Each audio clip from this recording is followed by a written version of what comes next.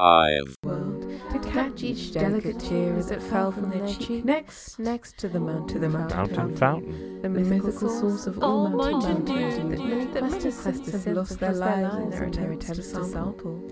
Then Oturan crushed 1,000 bottles with his bare fists and sprinkled glass shards upon curry.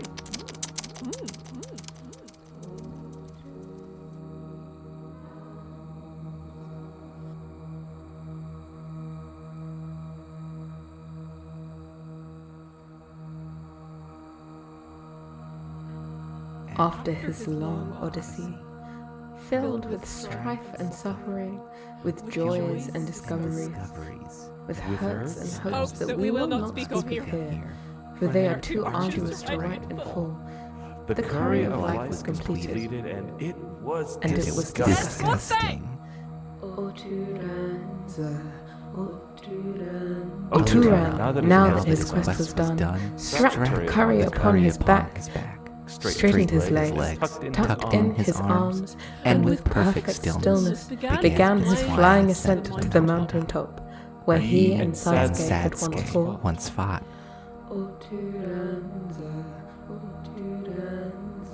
There he lay still, eyes closed in a pristine and delicate sleep. A sleep so deep and pained that it looked like death itself, in a state of bonelessness, so complete that his limbs were as a deflated balloon. Oturan, heart aching for his friend, and knelt beside him, and tenderly fed the first morsel of the curry to Sasuke from his own lips.